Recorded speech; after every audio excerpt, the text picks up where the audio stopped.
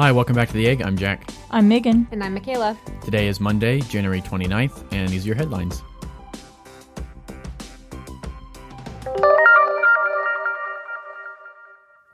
Schools in at least 11 states have closed after this year's flu season intensified, making it nearly the worst flu epidemic in the last decade. In Davos, Switzerland, President Trump addressed international government and business leaders.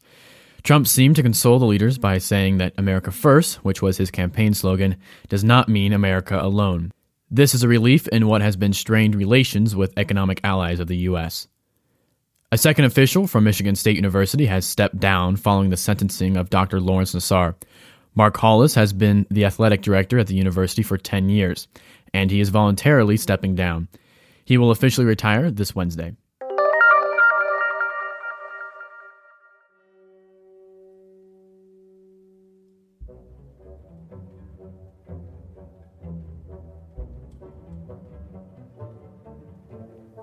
In the last few decades, scientists have genetically cloned everything from a mouse to a cow, but they have been largely unsuccessful in cloning primates due to their complexity.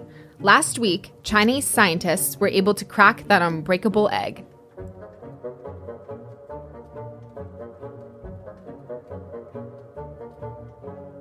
Chinese scientists used a similar process to what in 1996 created Dolly the sheep. It's called somatic cell nuclear transfer, or SCNT. Now, before we go on, here's a short biology lesson. In normal reproduction, a female egg and a male sperm combine and undergo meiosis. They share genes and create a unique offspring. In SCNT, the egg's nucleus, which contains the genetic material, is taken out and replaced with a nucleus from a regular body cell. The cell accepts this, and with an electric stimulus gets reprogrammed to the new nucleus. And then the cell starts dividing, just like in actual reproduction. The result is an offspring, which is completely genetically identical to the body cell donor. The Chinese scientists use this process to clone 2 macaque monkeys. After undergoing SCNT, scientists implanted 79 cloned embryos into 21 female monkey surrogates. This resulted in 6 pregnancies and 2 births. So far, the monkeys are progressing just like normal, they have no known health effects, and are playing around just like monkeys should. But scientists plan on studying these monkeys to see if there are any health complications caused by cloning. But until then, the 2 cloned monkeys are still up to regular monkey business.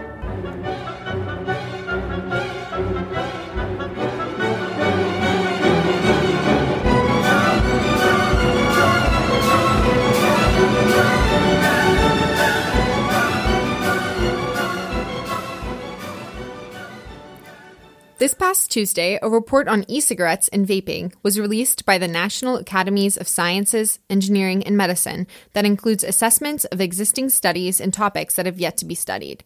The report was commissioned in 2016 to examine the effects of e-cigarettes and vaping. In the report, the committee declared that e-cigarettes are safer than regular cigarettes, but they did not disclose if they were safe in general. E-cigarettes may not include tar or specific chemicals and carcinogens found in cigarettes, but they do include other chemicals that have yet to be studied long-term. As of now, there is no evidence if e-cigarettes cause cancer or respiratory diseases. But the committee concluded that e-cigarettes are safer than cigarettes because they expose the smoker to fewer harmful chemicals. This conclusion lends support to the claim that e-cigarettes could help smokers stop smoking, but there is no substantial link or evidence to prove this. However, it still stands that nicotine can affect the development of the brain in children and young adults, and depending on the device that they use, the exposure to the amount of nicotine can vary widely. Because nicotine is a highly addictive substance, the committee examined the link between teenagers who smoke e-cigarettes and the likeliness of them using and becoming addicted to regular cigarettes. They discovered there was a trend in 10 studies that many teenagers who used e-cigarettes have since tried at least one cigarette. But this association did not provide definitive proof of e-cigarettes causing teens to use tobacco. There is still not a lot known about the long-term effects of vaping. The conclusion that it is less harmful than tobacco products gives hope to the vaping industry that their products will be FDA approved in the future. Federal and state investigations have begun looking into if, what, and when Michigan State University knew about Dr. Lawrence Nassar's sexual assault of his patients. Last week, Judge Rosemary Aquilina, who presided over Nassar's case, handed down a sentence of 40 years to 175 years. Following the sentencing, She addressed Nassar directly. I just signed your death warrant. Applause followed Nassar as he walked out of the courtroom.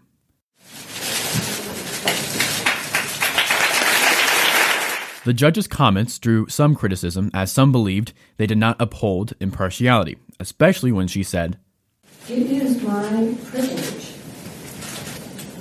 to sentence you to 40 years." 150 women publicly confronted Nassar during the trial. A few parents expressed disbelief that they didn't notice the red flags of the sexual assault. Luana K. Simon, the Michigan State University president, resigned on Wednesday of last week after being criticized over the way she had handled a scandal involving Nassar. The Education Department will begin an investigation into the role Michigan State played, possibly covering up Nassar's abuse. State officials have also requested unredacted records of the university's investigation into Nassar. As of Thursday, several civil rights advocacy groups are in the process of suing the Department of Education. In September of last year, the department announced that they will be rolling back Obama-era guidelines that instructed universities on how to deal with sexual assault cases on campus. In 2011, the Office of Civil Rights at the Department of Education stated that colleges should use the lowest standard of evidence to determine the guilt of the accused. This guideline was set in place to encourage more victims to come forward after being assaulted. But many saw these guidelines as unfair to the accused. This is what Department Head Betsy DeVos stated in September about the policy. Through intimidation and coercion, the failed system has clearly pushed schools to overreach. There must be a better way forward. Every survivor of sexual misconduct must be taken seriously. Every student accused of sexual misconduct must know that guilt is not predetermined. These are non-negotiable principles. Also defending the department's guideline changes is the Department of Education Civil Rights Secretary Candace Jackson. Jackson was a target of controversy after making a series of comments that invalidated the claims of the assault victims, stating that, quote, 90% of campus sexual assault complaints fall into the category of "we were both drunk." She has since apologized for her comments. When speaking of the new policy, Jackson said, quote, "I don't think that a presumption that you are not going to be held responsible until you're proven responsible in any way means that the system is set up unfairly against the person who came forward." Stacey Malone, the executive director of the Victim Rights Law Center and a plaintiff in the upcoming civil suit, fears that victims of assault, quote, may not be taken seriously if the evidence is held to a higher standard than it is currently. Additionally, Alice Abrokwa, an attorney with the National Center for Youth Law, stated, quote, "The department has no business creating special one-sided rights that give safe harbor to the accused." In the wake of the Larry Nassar case and the Me Too movement, this decision by DeVos is controversial to say the least. The ruling in this lawsuit will likely set new guidelines for how to deal with the increasing number of allegations we are seeing in the press and on our campuses. One rape is one too many. One assault is one too many. One aggressive act of harassment is one too many. One person denied due process is one too many.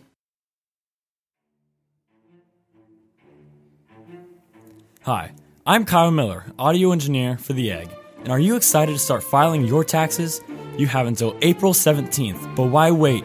The IRS is accepting your tax returns starting today. To get more information, visit irs.gov.